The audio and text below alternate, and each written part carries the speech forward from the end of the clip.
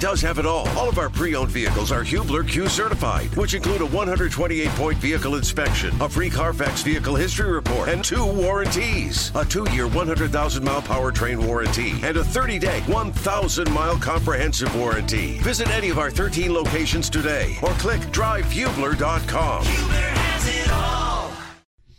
All right, we'll get back into the Colts conversation here. Coming up, Joel Erickson, again from the Star, going to join us at 9. But let's head to the Payless Liquors hotline right now. And a big-time event coming to Indianapolis in February is the NBA All-Star Game. And the NBA All-Star Weekend includes Saturday night festivities over at Lucas Oil Stadium. And again, this is something to do with whether it's dunk contests, three-point contests, skills competition. Going to be really cool, and a lot of people can get into the building. A lot of people right here in our own backyard have an opportunity for that later today. And for more on that, Danny Lopez from the Pacers joins us here. Danny, first off, good morning to you. Thank you, as always. Good morning. Thanks for having me on. Walk us through what entails today. I think I've got the details right, but I feel a little bit better if you're the one that kind of details everything for what fans can get a hold of today. Yeah, it's an exciting day because we're going on sale at 2 o'clock this afternoon for that first batch of tickets to All-Star Saturday Night. I mean, if you're like me and you grew up in the 80s, All-Star Saturday Night, that dunk contest, three-point contest, I mean, that's really some of the most memorable moments, I guess, from All-Star. It's kind of what everybody takes away. And to be able to get that many people, 35,000 people into the building, doing it at Lucas Oil, we try to do these events differently, as you all know, and this was a big push for us to try to make this more accessible. So those tickets go on sale. It's $24, $49, $79 tickets, but they're going to fly. We've restricted them to people in Indiana, so you can only purchase today if you're in an Indiana zip code. But it's NBAallstar2024.com at 2 p.m., and those things are going to fly, and so we want people to get in. And is this the one and only wave that will be made available strictly for Indiana residents, or will there be more to follow once more tickets become available? How's that going to work? I mean, so for Indiana residents strictly, the NBA hasn't said yet what they're going to do, how they're going to put all the rest of them on sale. And a lot of that will be through NBA experiences or NBA packages. So if you want to get in, you want to make sure you're in the building, this is the chance. So 2 p.m. today. Okay, and give us that website one more time, Danny. It's NBAallstar2024.com. Got it. NBAallstar2024.com. Again, 2 p.m. today, 10,500 tickets available. Those price ranges, when you consider the 2023 market, extremely affordable. Again, this is for Saturday night of All-Star Weekend. This might be more of an NBA-related question, but do we know yet how the tickets will be divided up for Sunday of the actual All-Star game, which is over at Gainbridge Fieldhouse? We don't. We're working through all of that. The league is working through all of that. We won't know that for some time. I think we've got several months. Obviously, there's going to be several months of announcements. We'll be making announcements around, where things are going to go and where all the events will be held. We know that the All-Star game itself will be at Gainbridge, and now, of course, we know that Saturday night will be at Lucas Oil. But all those details are going to be coming together. I mean, the thing that we want to make sure that people understand, and we just hit on this every chance we get, is whether or not you're coming to Saturday night or you're coming to Sunday's game or anything else, there'll be an HBCU game, there's a rookie game, there's the celebrity game, there's all these opportunities. And then, of course, you've got Fan Fest that's happening downtown. And you just have a ton with All-Star, a ton of pop-up retail. We'll have DJs. We'll have all kinds of things going on downtown for people to enjoy. So we want to make sure people understand they can come downtown, enjoy the festivities, whether or not you're coming out to one of the games. I think it's a fantastic idea to have an All-Star Saturday night at Lucas Oil Stadium. It's more fan-inclusive. Is this kind of like a test bubble for the NBA as far as future All-Star games are concerned, where they might do the All-Star Saturday nights in bigger venues and then have the Sunday actual game in the arenas? Is this kind of like a test bubble for everything? Yeah. So again, we always push the limits. I mean, when you think back about to the Super Bowl and the engagement around the Super Bowl Village and everything else, I mean, that was sort of breaking the mold for the NFL. And that's the approach that we take, is how do we push the NBA to do different kinds of things, and they're great partners, and they're really anxious to make this a great event. Having this done this way certainly is different. When we were in Salt Lake City last year for that one, I mean, I think the least expensive seats for Saturday night were several $100s, I mean, like $500 seats. they did it in the arena, so it was sort of confined in that capacity. This allows us to do different things. We're taking a group. The host committee's taken 2,400 tickets and distributing through local community centers to make sure we get people in there that even at these price points couldn't pay for these tickets. We're doing things. We're working with Indigo, so the bus services for this entire stretch of events is going to be free for anybody, and also we're extending services so that people can get in and out of these events in downtown at late hours when they end. So, just trying to do this in a different way so it's not just an event that happens on Saturday and Sunday. It comes and goes. It's super corporate. We're trying to make this ours and have people feel ownership over it and give people access to it in a different kind of way than we've ever done. Again, Danny Lopez with us. He's got the longest business card in the entire Indianapolis area, Vice President for External Affairs and Corporate Communications at Pacers Sports and Entertainment. Walk us through best you can just a rough schedule for that weekend. Again, Saturday night, Lucas Oil, we know, skills competition, dunk contest, 3-point. Sunday, the game at Gainbridge Fieldhouse. Mm-hmm. Friday, if I'm not mistaken, in years past, it's kind of been like the Rising Stars, maybe the celebrity game. And we know the Rising Stars, Andrew Nemhard, Benedict Mather, and those guys have taken part in that here recently. Do I have that Friday part right? Am I missing anything Saturday, Sunday, anything on Thursday? So none of that has been confirmed yet, so I don't want to get in front of the league, but obviously you hit those two, last year that's how it was, and you did hit those two events, which are big ones. The celebrity event is always big. The Rising Stars event is always big, and we'll surely have players in that as well this year. Then, last year they started the HBCU game, so we'll have HBCU teams playing in here. You also have open practice, you have media day. You've got a number of things, and then of course FanFest, which we haven't announced it, but obviously it's going to have to be in a big venue downtown to have FanFest come in, and that's tens of thousands of people coming through to kind of experience everything that there is about NBA All-Star through FanFest. So there's those kinds of events, but again, what I would say is the beauty of All-Star that makes it different from pretty much every other event of this kind is just the number of organic things that just pop up and things that are going to be open and ways that restaurants are going to take advantage of this and bars are going to take advantage of this and retail will take advantage of this. I think if you come downtown, you're going to know that you're in All-Star. You're going to feel it because we're going to set it up so that you feel it right out of the gate. And then when you're here, there's going to be just so many things for you to do and get involved in, even outside of these games. Danny Lopez joining us on Kevin and Query on the Payless Liquors Hotline. Danny, every time I drive past Gainbridge Fieldhouse, there's something going on. There's a lot of renovations going on. What's the latest going on there, and when's the next phase going to be completed?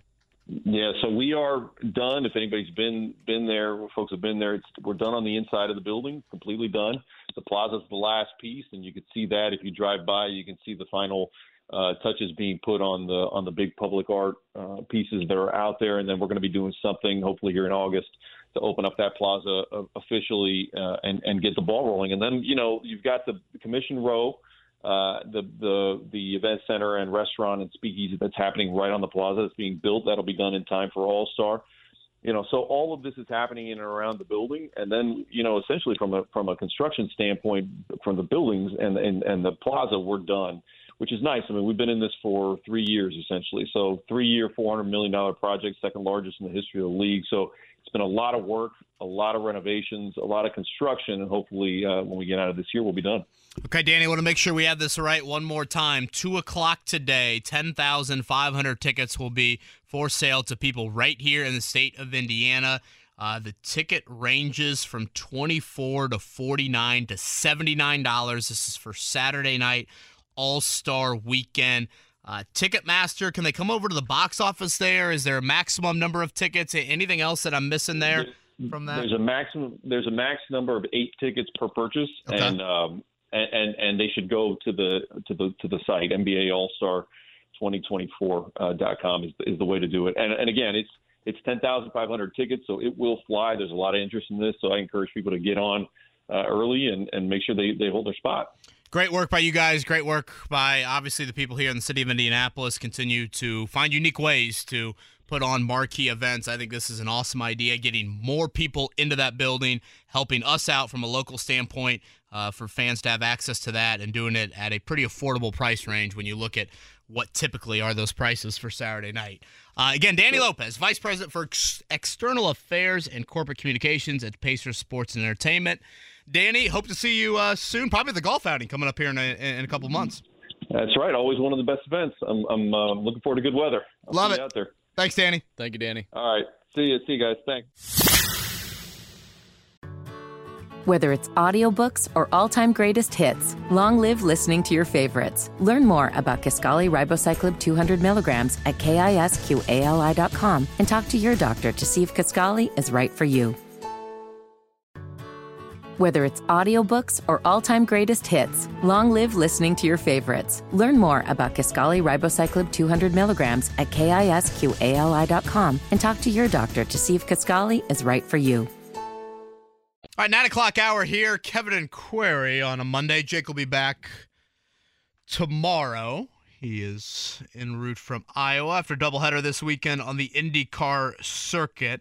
Tomorrow we will be in Westfield for Colts training camp report day.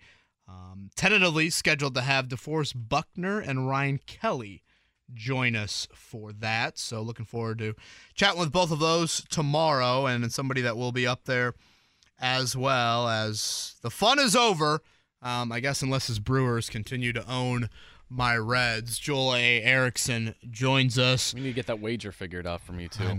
I know. Joel, why are the Brewers so good against the Reds? Pitching. Yeah. That is the big difference. The Reds' pitching stinks. Well, it's less about, I think it's less about, because the Reds' pitching has actually been pretty good against the Brewers' terrible lineup. But I think it's more to do with that's how the Brewers beat teams anyway, and so I think that when they go up against the Reds, that pitching usually beats the lineup, and that's usually that's what's happened. Now I will say this series coming up, as a notoriously pessimistic fan, I'm thinking the tables mathematically have to turn at some point. So I'm terrified going into this 3 games. What do you think the pie chart is on pessimistic fans versus optimistic fans? Just like in general with sports. Is it like 90-10 pessimism? Yeah, probably. There's different levels though. Because you have like the pessimistic fan who just like thinks like it's not going to happen when their team is bad. But then you have like I'm in the category of even when my team is good, I still think they're bad. Gosh. And there's no way that things could go well. And I view Joel as like a friendly, happy individual. Just not during Brewers games, apparently. No, I trust me. Cursing out the television. I've seen him watch Brewers games from our media perch at during Colts practices. Occasionally, when there is a day game or something along that end. We need a friendly wager before we get off the air with Joel. Yeah, we do. Again, Joel Erickson is with us here from the Star. Report day tomorrow for camp. Wednesday, the first practice. Tomorrow, we will chat with Chris Ballard. Joel, give me your top 3 questions for the GM. How does he feel about Jonathan Taylor's contract and everything that's going on with the running backs in general? Where's Shaq Leonard on his injury journey back? And how many reps? What's the plan for Anthony Richardson? I feel like that covers anything. I'm not. Are you worried at all that Richardson hasn't, or should Colts fans, I guess, be worried that Richardson hasn't signed his contract? I'm not yet. Maybe I'm being naive. I keep thinking it's going to be like, I don't know, he walks in the door and signs it. Yeah, that's a good point. So I don't know. I know he's been back in Indy, but I can't remember exactly what I think the NFL rules are like when you're supposed to be. The CBA rules are when you're off. You're technically not supposed to be there at all, or something. So I keep thinking it's going to happen like today or tomorrow at the latest. If he is for some reason not in camp, then yes, I would be worried because he's a rookie quarterback who needs as much development as possible. I just can't imagine it. There's not a lot in these contracts to haggle over, especially the first round ones. So I just keep thinking that it's something that is probably going to happen here soon. Like I said, maybe I'm being naive. I'm with you, Joel. I think if it bleeds into Wednesday, then the warning flags start going up a little bit. But until then, I'm cautiously optimistic that it'll get done before then. Indy Stars Joel A. Erickson joining us on the Payless Liquors hotline. It's Kevin and Query. Storylines outside of Anthony Richardson, Jonathan Taylor, and Michael Pittman Jr. contracts, and Shaq Leonard. Joel, what else has your attention heading into camp? Depth at cornerback. Well, starters at cornerback, but depth at cornerback, and who's the backups on the offensive line are big ones for me. Just because throw slot receiver in there too, Josh Downs versus Isaiah McKenzie, presumably. But those two positions, cornerback and offensive line, have felt thin all off season. Cornerback obviously got thinner, and they haven't. I've seen some signings and some visits from veteran corners. Colts haven't really made one yet necessarily. That position is one I'm very interested in. Both of those positions, because the offensive line thing, people care a lot about the starters, but I mean, just based on previous camps, there's a good chance that we're finding out who in a week or so we're finding out who's the top backups right now, just because someone's got something nagging and they're holding him out. I mean, Kevin and I were kind of talking about that earlier, that with offensive line, it's almost like they've just run it back and said, okay, everyone had an off 2022 season. Let's see what happens in 2023. I mean, is that how you view it as well, that they're basically running this back and seeing what happens? Blaming on coaching more than personnel.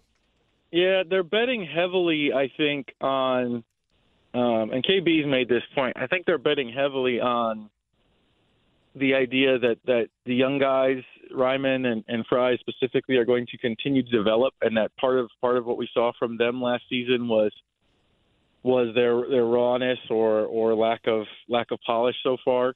The depth situation from an experience standpoint is nerve-wracking to me. Even if those guys continue to take steps forward, and there probably is reason to believe, especially with Ryman, who was a third-round pick who had only played 2 years at tackle. It makes sense that it took him a little while. We should have. That's what you expect from a third-round pick at tackle. If he was a ready-made starter, he would have gone in the top 10 picks. But what if one of them gets hurt? What if somebody gets hurt? The Colts have had offensive line injuries, and that's not out of the ordinary. Everyone has offensive line injuries. Who's the backups in case people get hurt? Is Blake Freeland the top swing tackle? That stuff is interesting to me in terms of. I know we had the season where every offensive lineman started every game, but it just that was such a one-off miracle that it's hard to expect that to happen again. Yeah, I mean, to that point, I had did a most indispensable Colt list for this season, Joel. I put Braden Smith atop the list because if Braden Smith gets hurt, Blake Freeland, yes, in my mind, based off what we saw in the spring, he is your top swing tackle. So you would have a rookie tackle in Blake Freeland, a fourth-round pick. We're not even talking first-round pick or second-round pick. Freeland as one tackle. The other tackle would be Bernard Ryman. Bernard Ryman had never played offensive tackle in an American football game 3 years ago. It's wild to think about the youth at both of those spots. Yeah, it's hard to argue with putting it there. Kenny Moore probably pretty high on the indispensable Colt list for me too, just for the same reason. Essentially, Kenny's a proven player at cornerback. They don't have really anybody else who fits that bill in terms of somebody that we've seen do it year in and year out. So those two guys, I think, would probably be at the top of it just because of how inexperienced they are behind them. Admittedly pessimistic Brewers fan, Joel A. Erickson, with us here on the Payless Liquors Hotline, which gives me hope as an admittedly pessimistic Reds fan, heading into a major series here over the next 3 days. Joel with us as Colts report to camp tomorrow. First practice coming up on Wednesday. I want to go back to Jonathan Taylor and Michael Pittman in those situations. I want to leave it pretty open-ended. Joel, I know you do, I think, an outstanding job of not just saying stuff to say stuff, but when you do have stuff to report, it's super credible, and to me, I think everyone's ears should open up. So I'll leave it open-ended, and do you have anything on the Taylor and or Pittman extension talk front leading into camp? Not right at the moment. The Taylor contract is interesting to me. I want to hear what Jonathan has to say himself, especially given this Zoom call that the running backs were on and everything that's gone on over the last week. because I kept thinking the middle ground was, a shorter deal, maybe more money, but a shorter deal, kind of the way Nick Chubb took a deal. And Chubb was, I don't believe Chubb was on the call, so I wonder what his voice was in it. But with running backs sort of joining together, I wonder if that's changed things at all. I wonder if that's kind of why I want to ask Chris Ballard. I mean, Ballard's I know what he's going to say. He's going to say I don't really talk about the contract stuff. But I still want to ask him about it.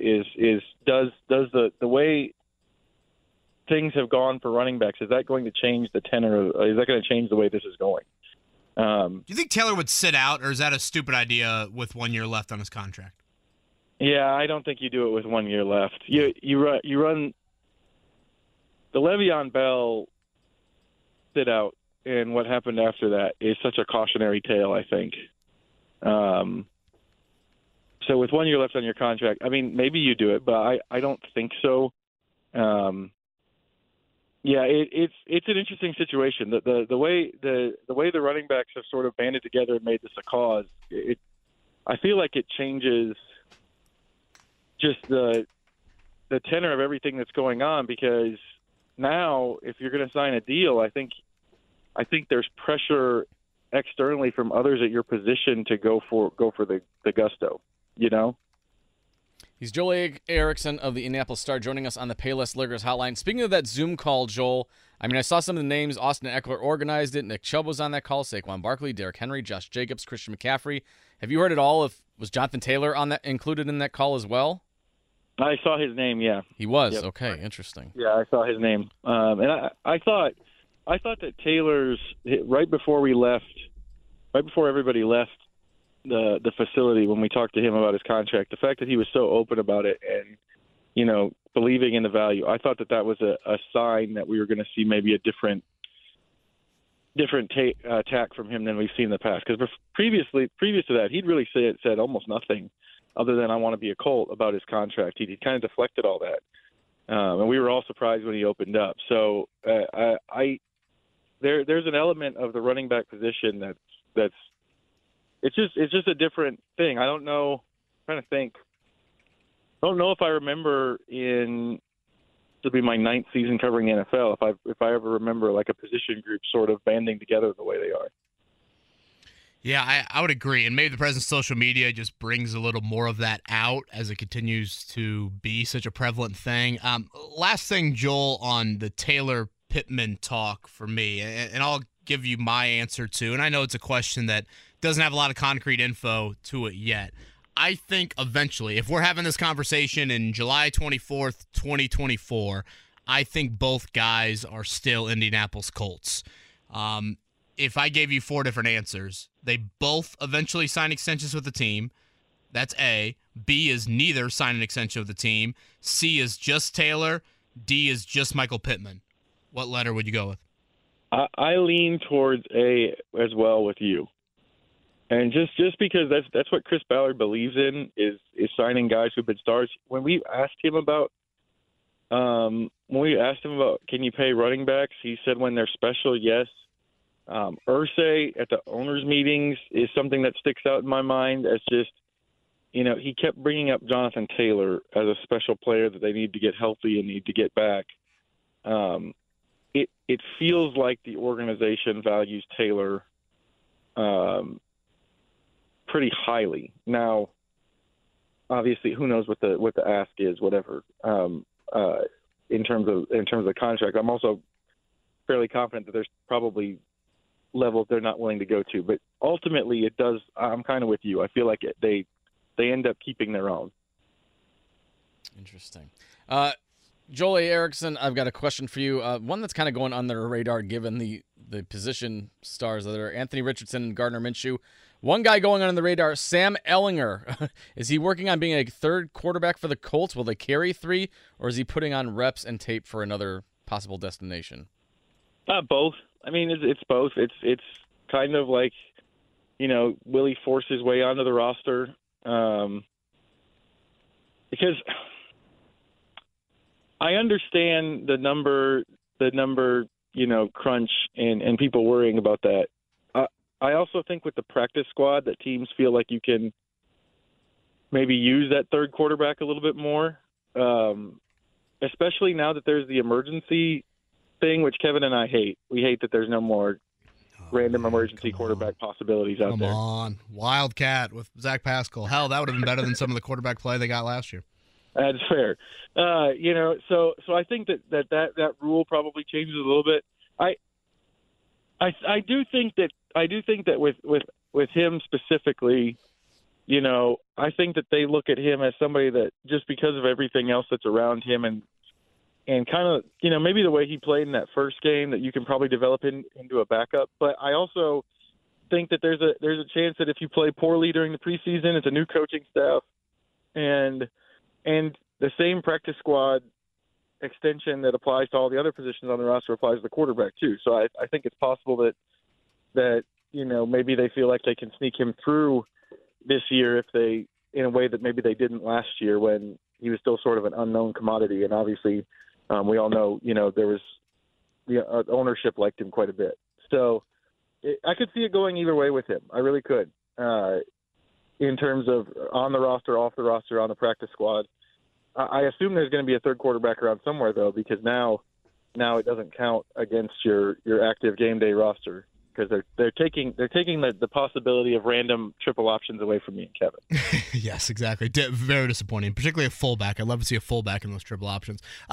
One thing to note, just 3 quarterbacks on the 90-man roster. I don't think that's too shocking. You want Anthony Richardson, I would think, and Gardner Minshew to get as many reps as possible here in camp, but no fourth quarterback as the Colts open up camp tomorrow. On the Richardson front, Joel, and again, Joel A. Erickson joining us here for the Indianapolis Star. Him and Nate Atkins, outstanding coverage as they are back from well-deserved time away before things now ramp up for the next several months. What do you think Anthony Richardson needs to show the Colts to be under center week 1?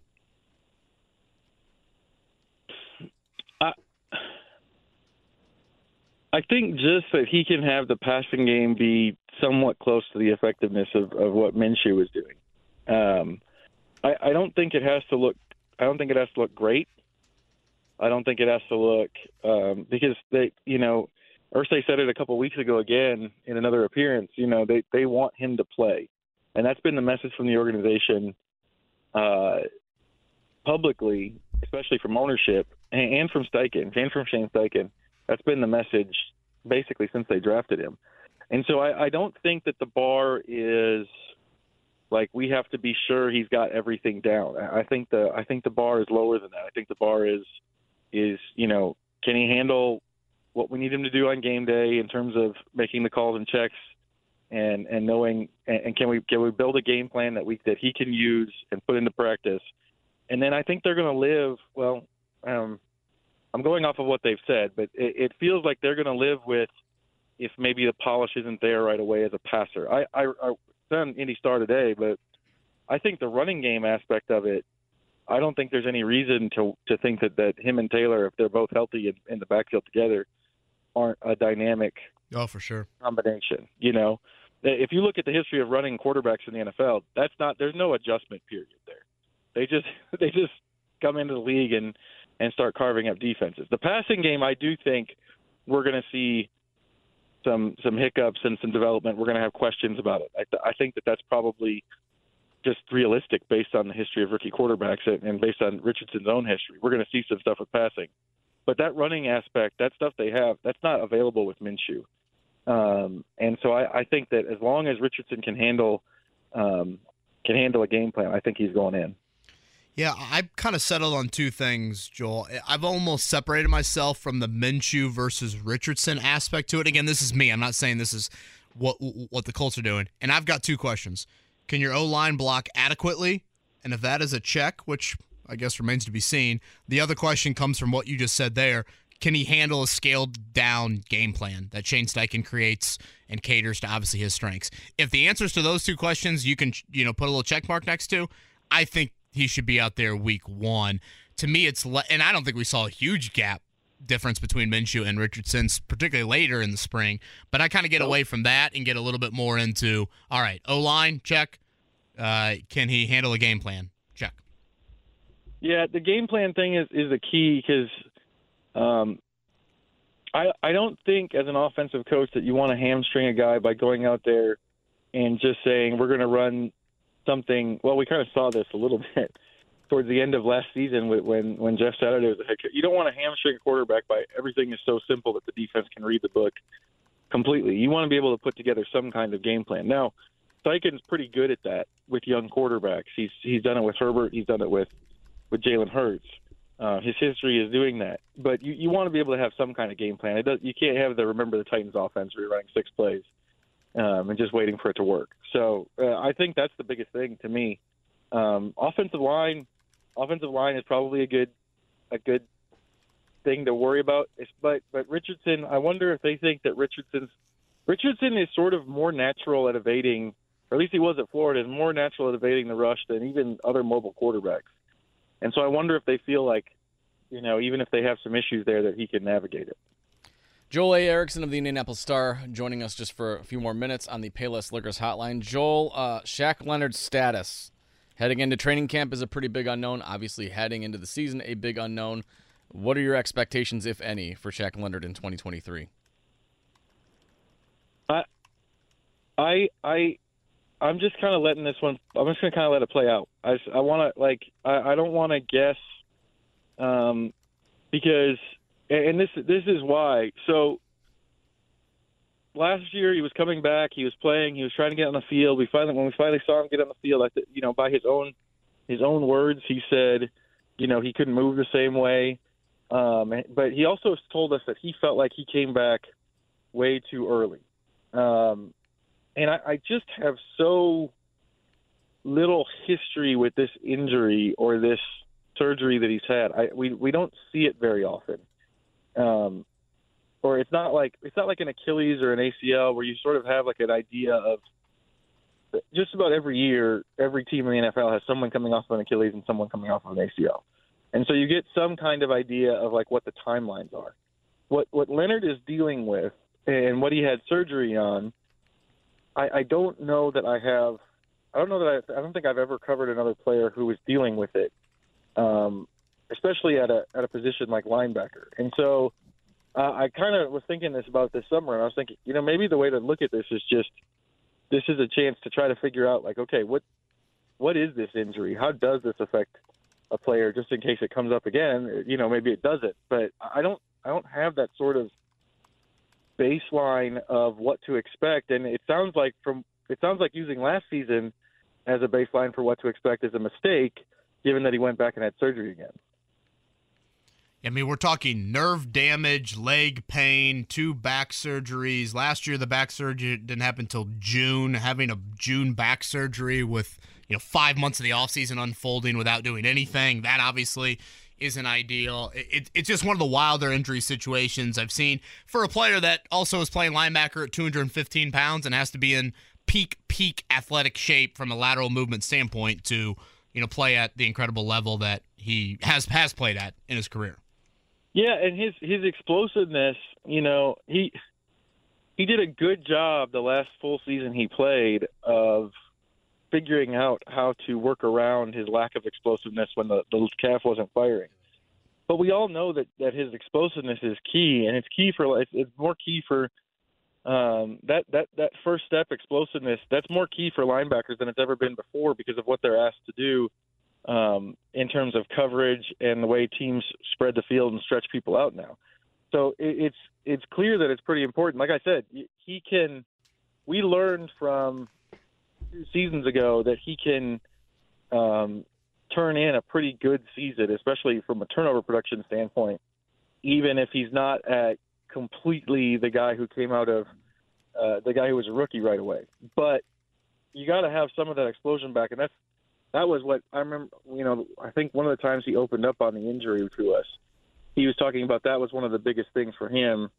One of the biggest frustrations for him was looking at himself on tape and not seeing that. Just because you have to have it. I don't know that.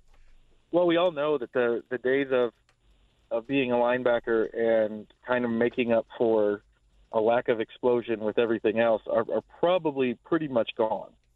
So He's got to get some of that back. But obviously, once you get him on the field, if you can get him on the field as Jack Leonard, even if it's the one from 2 years ago, like just think about how many turnovers he had in that season, and it's a big boon for the defense. All right, Joel, before we get you out of here, we kind of teased it already, but the Reds at Brewers for 3 games. I want to see a wager happen between you and Kev here. How about this? I'll throw this out to both of you guys. You guys let me know what you think. If one of your teams, whoever takes 2 out of 3, the loser has to either run shirtless or wear the opposing Put mayo team in my coffee. I mean, what else? Will you let me do? finish real quick? Okay, the loser has to either run shirtless or wear the opposing team's shirt across one of the practice fields at training camp. A lot of clearance with the Colts. And, there's plenty of practice. There's plenty of at the Kids City or whatever it's called, Colt City, and their staff with that. I will happily don. Well, not happily, but I will reluctantly don a Brewers shirt of Joel's choice. On one of the morning practice shows at Colts camp, and I will buy Joel a 6-pack of beer. That's weak. Okay, that's yeah, I'll do that. I'm not doing the shirtless thing. I'm not doing something. You've had Mike Wells and Chris Hagan both tore their Achilles trying to do athletic events in the public eye here. Joel, I think we talked about this before. Joel, you got banged up earlier this year, correct? Yeah, the ankle got back. The ankle got back in time. It's healthy, but I just am very conscious. There's a lot of fans out there. There's a lot of fans out there with a lot of phones. That's right. There's no that's the reason point. To put something on the internet that's going to be there forever. I'm not saying you guys got to break a 40 time here. I'm just saying you could jog 100 yards. Yeah, and then you tear an ACL, and all of a sudden, who's laughing now? Kevin, I'm shocked considering you were willing to go shirtless for Micah Shrewsbury. I'm shocked that you don't have that much faith in your Reds. Well, yeah, for good reason. 2-8 against the Brewers. Joel, I will don a shirt. And I've got an Ellie De La Cruz shirt for you. How does that sound? That works. That works. And I'll reciprocate the 6-pack of beer. And so this is just strictly winner of the series? Yeah, 2 out of 3. Or clean sweep, whatever it is. Whoever wins the series. Why couldn't we have done this at the beginning of this summer? No. Well, yeah. I'd already be in the